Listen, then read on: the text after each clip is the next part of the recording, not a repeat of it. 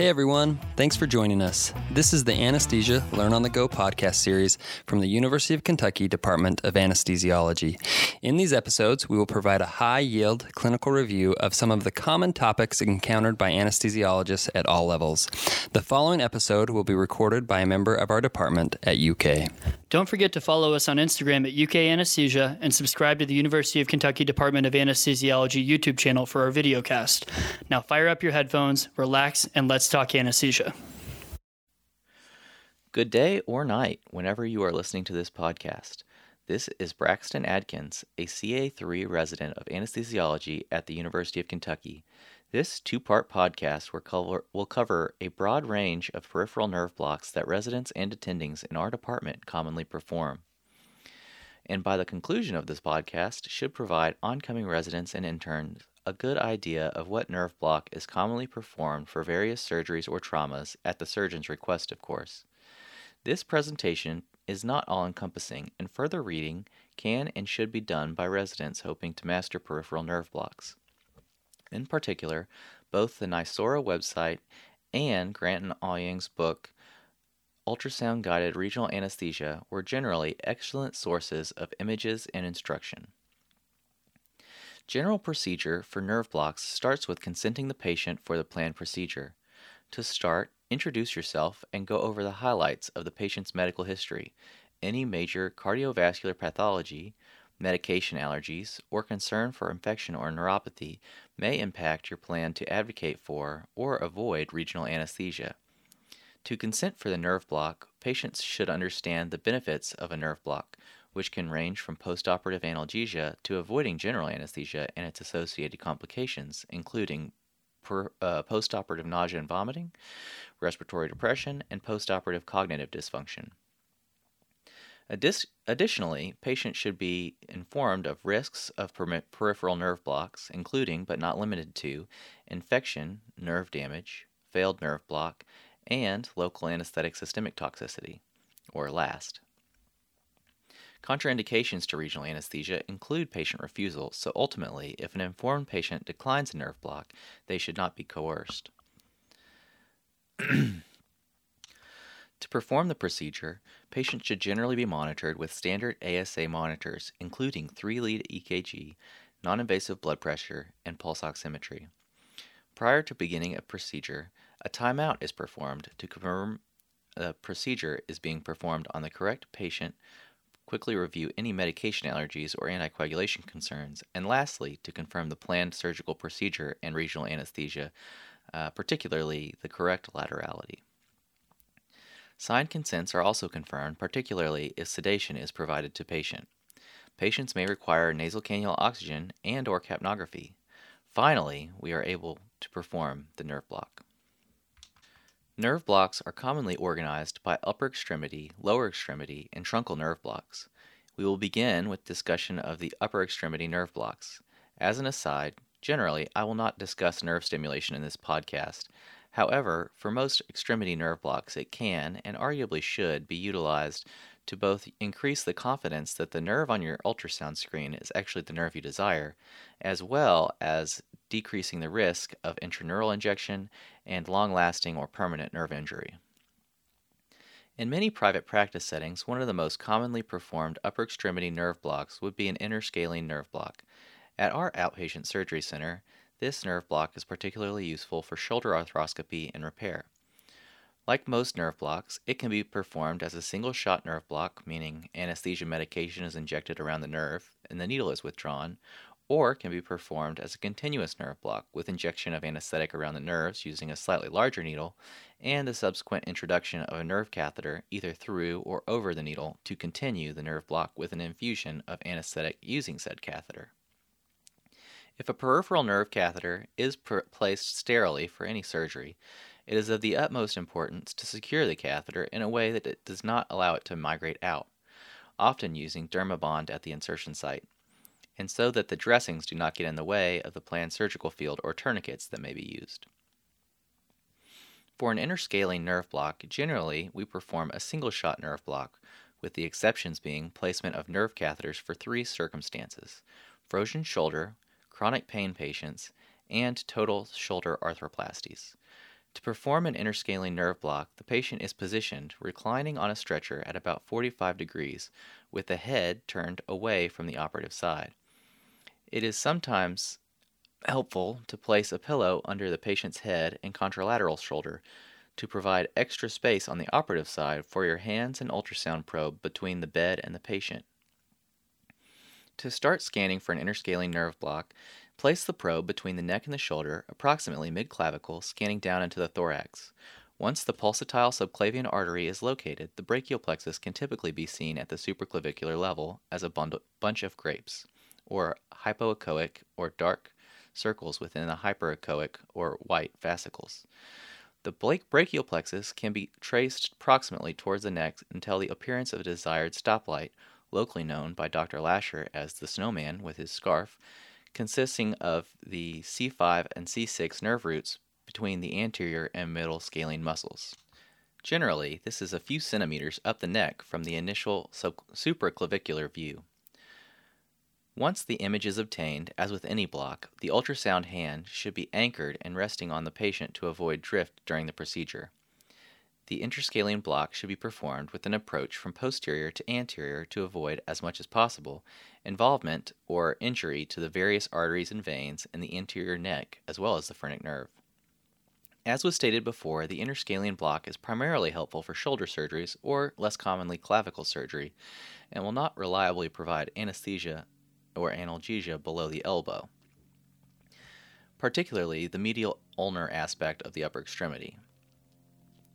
Additionally, even with routine use of ultrasound and the posterior approach, phrenic nerve block occurs nearly all of the time, so caution should be used in patients with tenuous respiratory status. Moving more distally along the brachial plexus, the next nerve block of the upper extremity is the supraclavicular nerve block, which has been described by many, including our own Dr. Gist, as the spinal of the arm, which can be used for anything from shoulder analgesia to a distal finger procedure. In my anecdotal experience, the supraclavicular block is commonly done at our institution for procedures such as AV fistula creation, but can be utilized for most upper extremity surgeries. To perform a supraclavicular nerve block, much like the start of the interscalene nerve block, the probe is placed above the clavicle, roughly mid-clavicle, and the brachial plexus is viewed as a bunch of grapes, posterolateral to the subclavian artery, and ideally located above the first rib. Additionally, it is a good idea, if unsure, to turn on color Doppler to evaluate possible arterial vessels which may be in the vicinity of the brachial plexus. The needle is inserted laterally and driven medially, aiming for the bottom of the plexus as the artery meets the first rib. In general, the deeper inferior portions of the plexus contain the nerves for the ulnar distribution, and the more superior portions can provide analgesia to the shoulder, with slightly lower phrenic nerve involvement. For obvious reasons, avoid driving the needle into pleura, blood vessels, and as always, aspirate your syringe of anesthetic prior to injecting to avoid intravascular injection. The supraclavicular nerve block is versatile and can provide decent analgesia all the way to the hand, but with suboptimal technique, it is possible that the ulnar distribution may be missed. It is important to make sure you deposit local on both the deep and superficial parts of the plexus. Phrenic nerve paralysis remains a significant risk with the supraclavicular nerve block. Before the routine use of ultrasound, the risk of pneumothorax made the supraclavicular nerve block less appealing. Moving down the brachial plexus, an infraclavicular block can be utilized for similar upper extremity analgesia, but with slightly less risk of phrenic involvement. Additionally, securing of a nerve catheter, if desired, may be more reliable with an infraclavicular nerve block due to the mobile nature of the supraclavicular site and the pectoralis muscles below the clavicle, which can help anchor an infraclavicular catheter. There are multiple approaches to perform an infraclavicular nerve block with needle insertion both above and below the clavicle. For the approach caudal to the clavicle, the patient is supine with the arm abducted 90 degrees.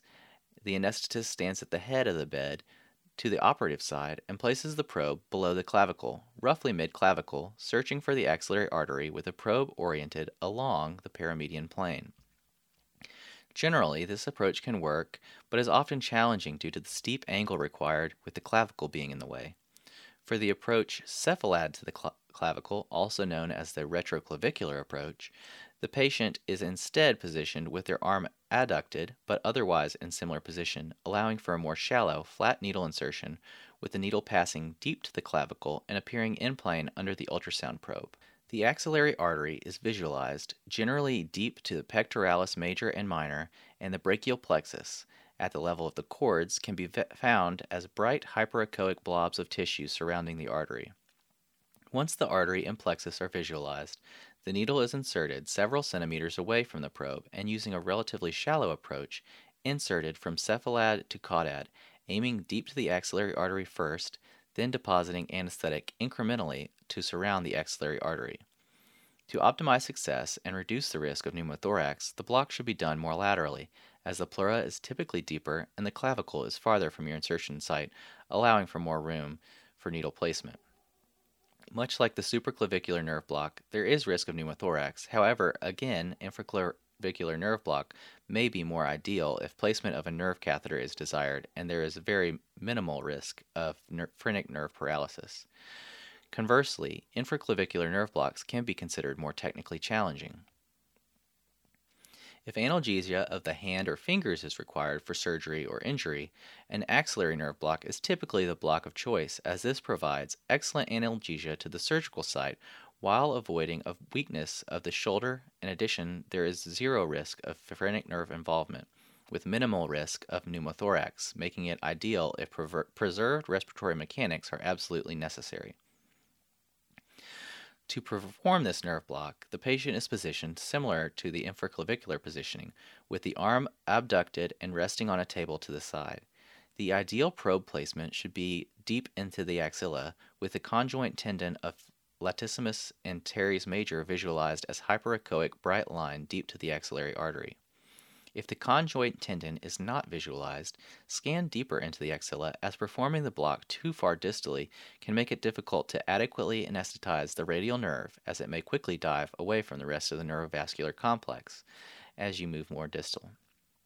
Human anatomy can be variable, but traditionally at the level of the axillary nerve block, we are scanning the terminal branches of the brachial plexus with the radial, ulnar, and median nerves from posterior to superior around the axillary artery, and the musculocutaneous nerve running in between coracobrachialis or biceps muscle.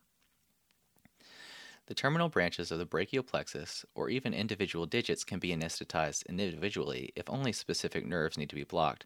However, this podcast will not cover those for time and are uncommonly performed by our acute pain service. Supplementation of your upper extremity nerve block to cover things like tourniquet pain over the biceps can be done with an endocostobrachial nerve block. This nerve block is generally performed as a field block without much help from ultrasound.